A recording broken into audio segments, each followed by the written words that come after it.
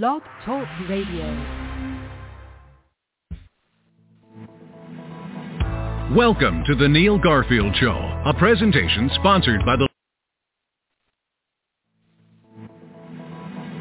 Welcome to the Neil Garfield Show, a presentation sponsored by the Living Lies blog, GTC Honors, LendingLies.com, and the Garfield Firm, servicing all 50 states and 24 countries with news and analysis about the largest economic crime in human history.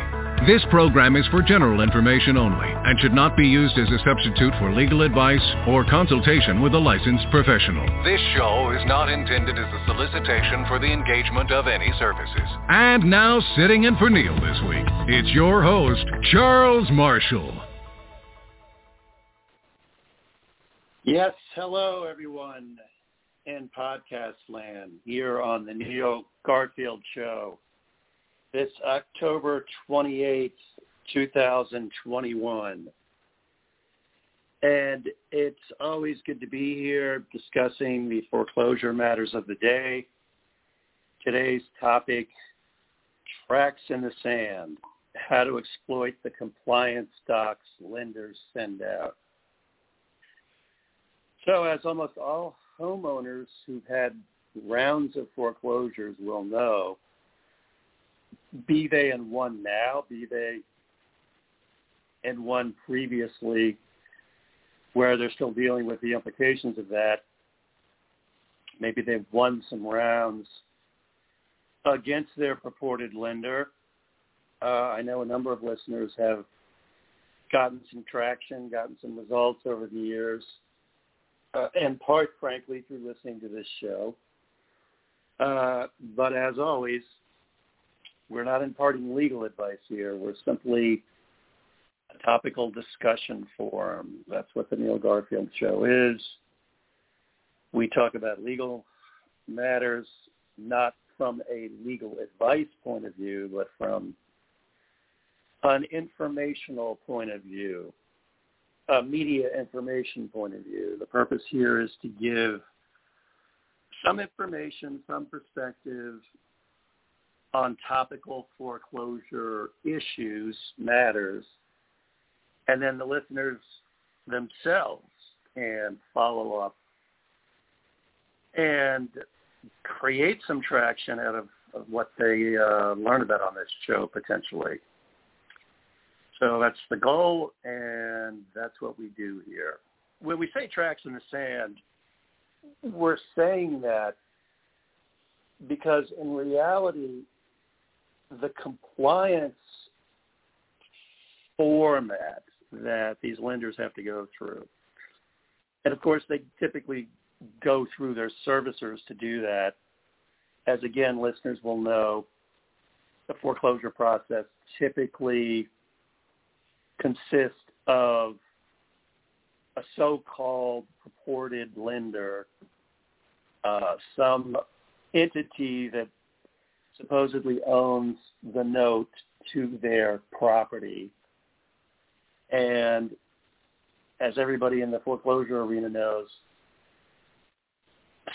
such a large portion of foreclosures, even now out there, are these alphabet soup trusts, are the trust with 8 or 9 or 10 even separate words in them, and often starting with U.S. Bank, Wells Fargo, Deutsche Bank. Those are 3 of the big players in the securitized trust world. And frankly, it's astonishing that the literally tens of millions of loans still securitized that way. Here going toward, not there yet certainly, but toward 15 years after the mortgage meltdown of 2008. So the tracks in the sand are the evidence left. And sometimes it's a lack of evidence. Legally, there can be implications from either the presence of a fact or the absence of a fact. That is true in any kind of litigation-laden arena. That is almost all areas of law where there are statutes are subject to litigation. And that litigation, when it drills down to get the facts that matter in a specific case, be it a foreclosure case, be it another type of contract dispute, sometimes we're even talking about a family law dispute. Regardless, the absence of certain details and facts or their presence related to a specific statute can have huge impact on where any litigation related to that statute is going to go. So in the case of foreclosure, simply by complying with the statutes that the lenders have to comply with, and, as I say, in most cases, borrowers, homeowners will know this, most of the time they will be getting their loan serviced by a separate servicer, and the nominal trust holder is there in the background. So the vast majority of their communications, not necessarily all, but the vast majority, will typically be with the servicer. So that servicer, if they want to take a property to sale in a non-judicial foreclosure state, and of course they're going to be alleging that there's a default of the debt, they're going to be alleging that these so-called borrowers, so many months behind, so many thousands of dollars, sometimes it's tens of thousands, sometimes it's even hundreds of thousands, because the situation has gone on for years. When they put all of that in writing and when they make their demand, of course, even the non-judicial foreclosure statutes, such as those that exist in California and other non-judicial foreclosure states, which kind of back of the envelope, except for Hawaii, most of the Ninth Circuit states are largely judicial foreclosure. So we're talking Arizona, I meant to say non-judicial foreclosures of the Ninth Circuit states where I practice, for instance, are typically non-judicial foreclosure mainly. I mean, it should be said when we say that a state is either judicial or non-judicial foreclosure,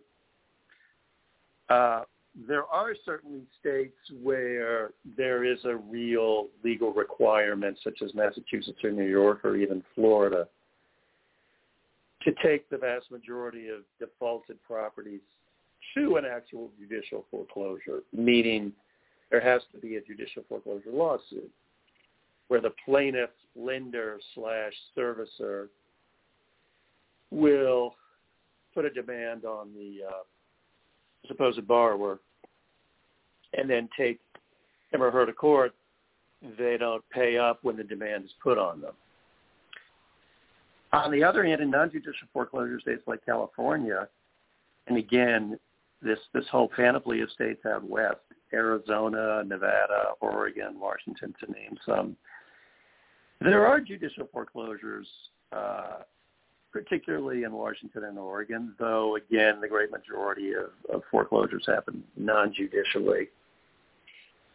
But the principle there is that judicial foreclosures, you will see them sometimes in a non-judicial foreclosure state, because the non-judicial foreclosure route is simply an alternative to taking the judicial foreclosure lawsuit.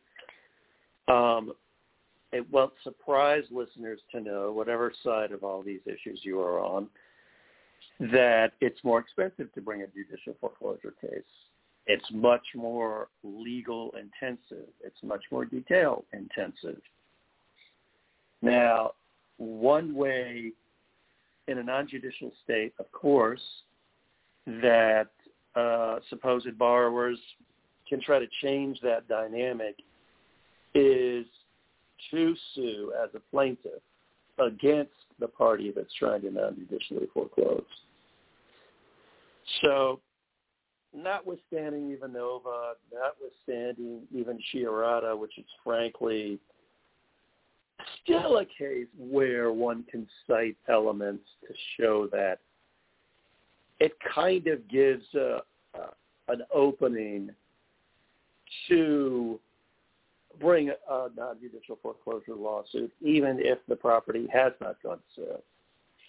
But certainly when there's an actual recorded notice of default, that's a legal declaration that you are subject to having your property sold.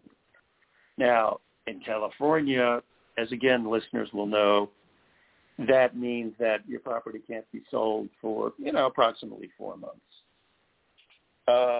Nevertheless, that's a very real time frame. And at the end of 3 months, after the recording of a notice of default, a notice of trustee sale can be recorded. And then that notice of trustee sale can't be for a period of less than 3 weeks before the recording, but nevertheless, that time will go through and in a number of cases.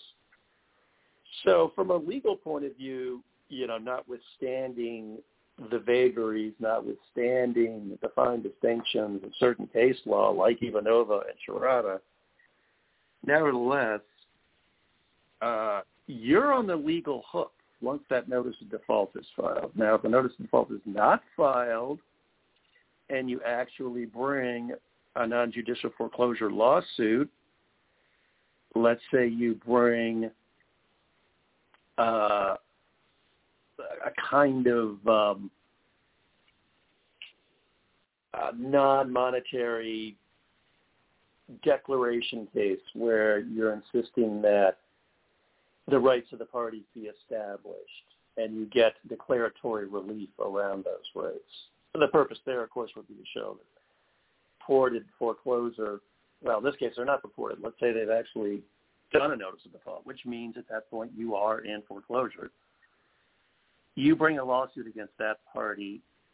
They're a real party in interest, and their interest may or may not be bogus. Their interest may or may not be legitimate, but they are a real party in interest for suit purposes. So the idea that, that's a preemptive lawsuit if you sue them, that's not really the law in California. And again, I'm not parsing every distinction here. I'm not giving legal advice. I'm simply stating kind of basic, legal ideas and how they flesh out in the real world and in the legal world. And a real preemptive lawsuit is when you don't have a notice of default and you sue anyway for declaratory relief, again, to establish that this party wouldn't even have standing if they were to bring a lawsuit against you. Now, that is going to be considered a preemptive lawsuit, I think, in any court in California. It doesn't mean that the suer should be sanctioned. It doesn't mean that that case is, let's say, presumptively dismissible. Let's just say it's going to have problems, though. It's not going to likely get a legitimate airing in the California court, federal or state.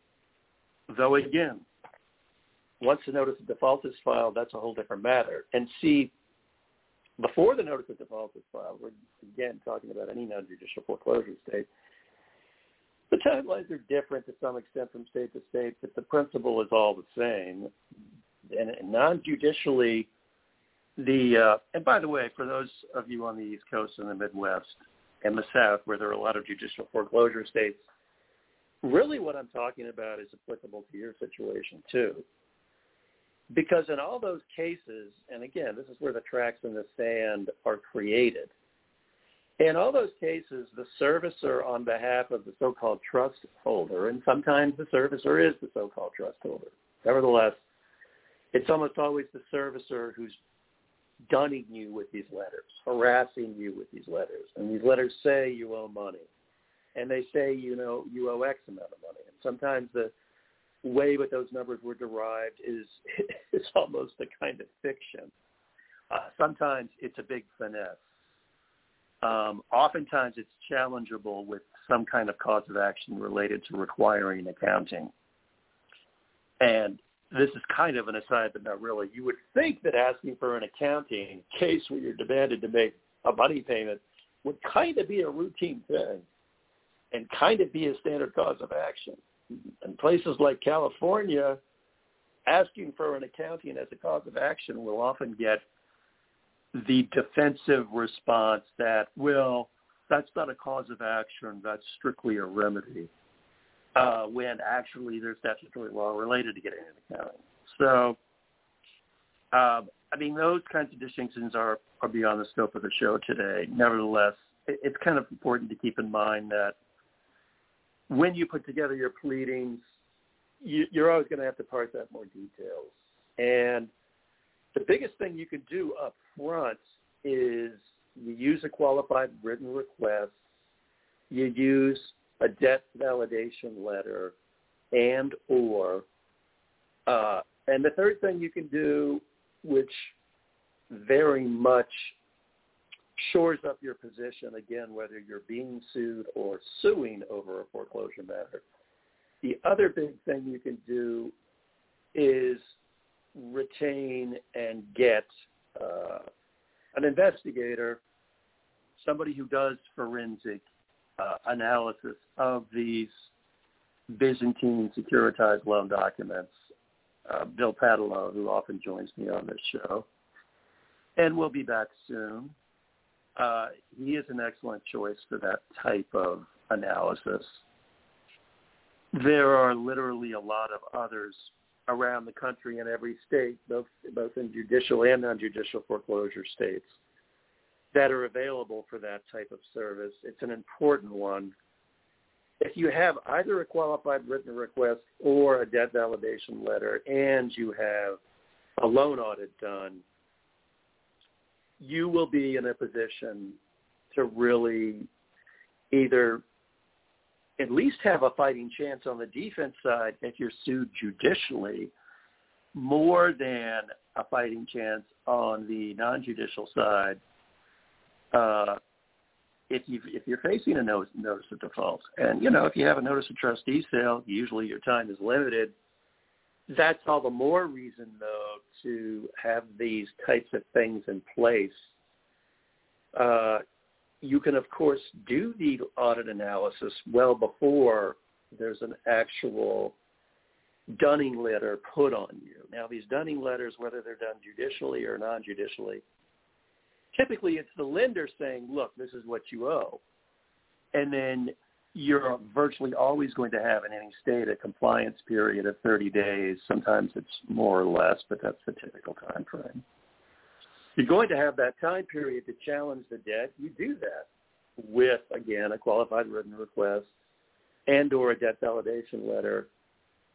Meanwhile, if you're working up a loan audit, you can expose and expand on whatever deficiencies are there. If you have major problems in the chain of title, if it's clear that the purported holder, after so many assignments or sometimes even one or two, because of the specific provenance of the loan, if it's clear that they're really in control and that they possess the note and that legally they have the right to foreclose, those are all attackable aspects of what's going on with the other side. The key to drilling down on that, of course, is details, is tracks in the sand. You need to take those tracks in the sand you get from the other side and their letters making certain demands of you, and you need to flip that because often they're going to expose aspects of their case against you that are lacking. And that you will know from both what they say in these letters and what they don't say. And in fact, having the legal analysis of these types of letters and getting an attorney out in front of these, or getting out just somebody who's analyzing them and working with either a pro per or pro se while they get an attorney. There are a lot of different ways that this can be handled. I mean, Neil is excellent at doing these analyses, and he's an excellent person to coordinate. So is Bill Padalo. So you don't have to be an attorney to do the analysis. On the other hand, when it comes to the dunning letters and the specific legal demands, I mean, in a perfect world, you want an attorney there because that's who you're going to have on the other side advancing your case. And depending on who's making the demand, which servicer, what their points of reference are, whether it's apparent or not that they have an attorney that they're working with at that time, usually you won't get any sign of that early on. You'll just see a demand from the servicer, him or herself, itself, I should say. So there are a lot of elements to that, and there are a lot of attorneys who've handled a lot of issues with certain servicers, and the servicers may typically coordinate with certain attorney firms, and it can be an advantage. It's not necessarily an advantage, but it's often an advantage if your attorney that you happen to connect with and retain does coordinate often with these opposition people. The more the merrier is the kind of sounding of that situation typically. Not because those people would be in cahoots, though that does happen. And one of the banes of this whole foreclosure area is finding an attorney who will actually be your advocate and not sell you out to the other side. That issue just raises my aphorism of long-standing. As in law, so in life. As in life, so in law. We can't flip the script in these foreclosure cases. We can't pretend that the foibles of humanity and humans on the ground and in conversation and in legal representation do not have all kinds of failings.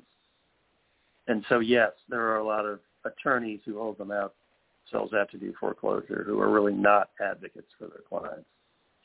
Unfortunately, that's true in a lot of areas of law. I will say, I think to the credit of the foreclosure bar, if you want to call it that I think for the most part, the attorneys who have been in the area for years and are actually getting some traction in their cases, they are doing God's work, I will even say. And they are advocating for their clients typically. It doesn't mean that they can always get traction in every case. It doesn't mean that, they'll be perfectly attentive in every case. There are a lot of things that happen to attorneys. I think listeners to this show know about that all too well, that it's even happened to their own attorney, for those homeowners in the audience. So the bottom line there is, yes, this is a time to get out ahead of all of the disappearance of the foreclosure and eviction moratoriums. And, to give perspective on another thing that I typically say at this point when I'm discussing these matters, it is important for you to drill down into the details. You're probably going to want to even check your local city or county, wherever you live, to find out what their latest COVID stuff is, what the specific regulations are about this or that. You want to check their local courts, federal or state, to see what their so-called latest rules and regulations are. In the city, county, state level, it's often guidance that's talked about. You don't hear that as much in the federal realm. It's more a question of edicts, regulations that have been promulgated based on, in some cases, the state framework they operate. And that's how typically California, the federal operation here, tends to go. But, even when California relaxed the number of requirements over things like masks, the federal courts did not necessarily do that, and they followed the edicts, or there is some guidance out of, certain federal department, essentially gets promulgated into regs at the court level, the federal court level. So, the small message on that, but the important message on that is you've always got to look local when you're trying to figure out what the COVID impact is. And, of course, that relates to time frames. I'm finding with situations where you need to get a TRO in place and this type of thing, the rules are always somewhat convoluted and somewhat complicated, and they are becoming somewhat inconsistent. So whether you're going to need to appear remotely, how you appear remotely, are you going to have the same time frames and days available to get in front of a judge? You need to parse all that in advance, because there are a lot of variables with that.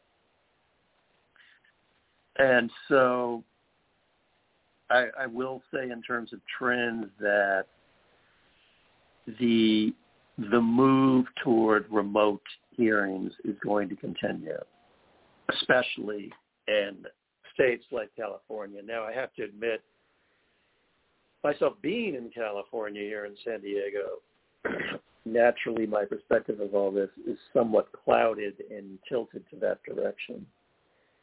I'd be curious to know what listeners are finding in states like Florida and Texas, where we often hear, at least we hear here in California, that things are essentially back to normal. There really aren't mandates.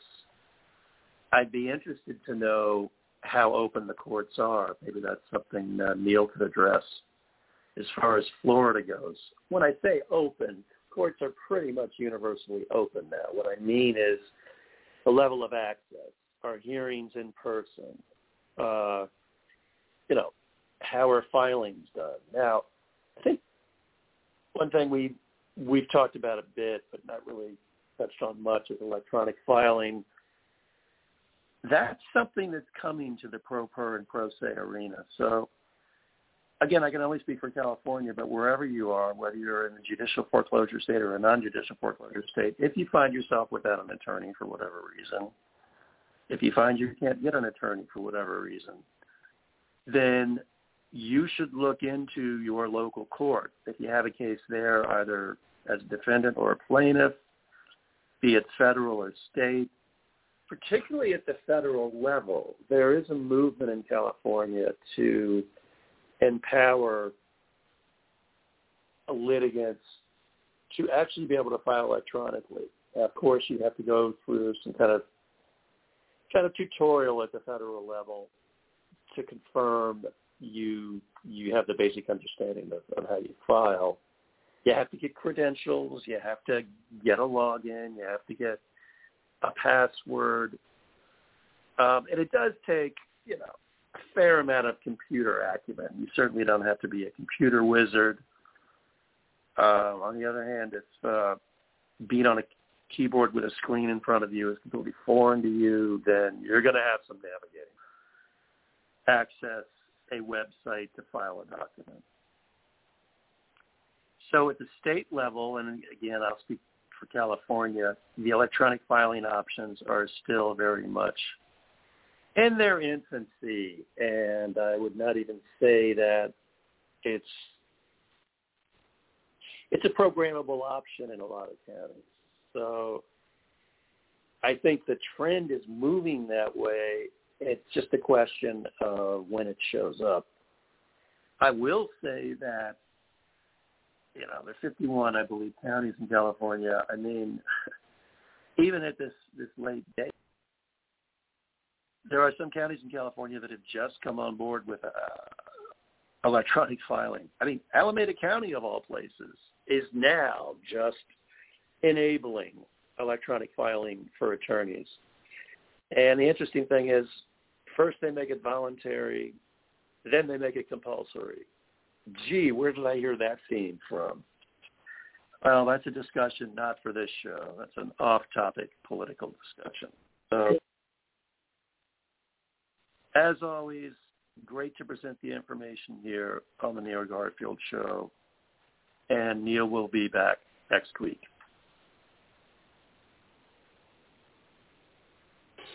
The opinions expressed on the Neil Garfield Show are those of its hosts and should not be ascribed to any other persons or entities. For more information about Neil, the blog, or upcoming seminars, please visit livinglies.me. Give us a call at 954-451-1230 or send an email to neilgarfield@hotmail.com. Thank you for listening to the Neil Garfield Show. If the information has helped you, consider making a donation by visiting livinglies.me.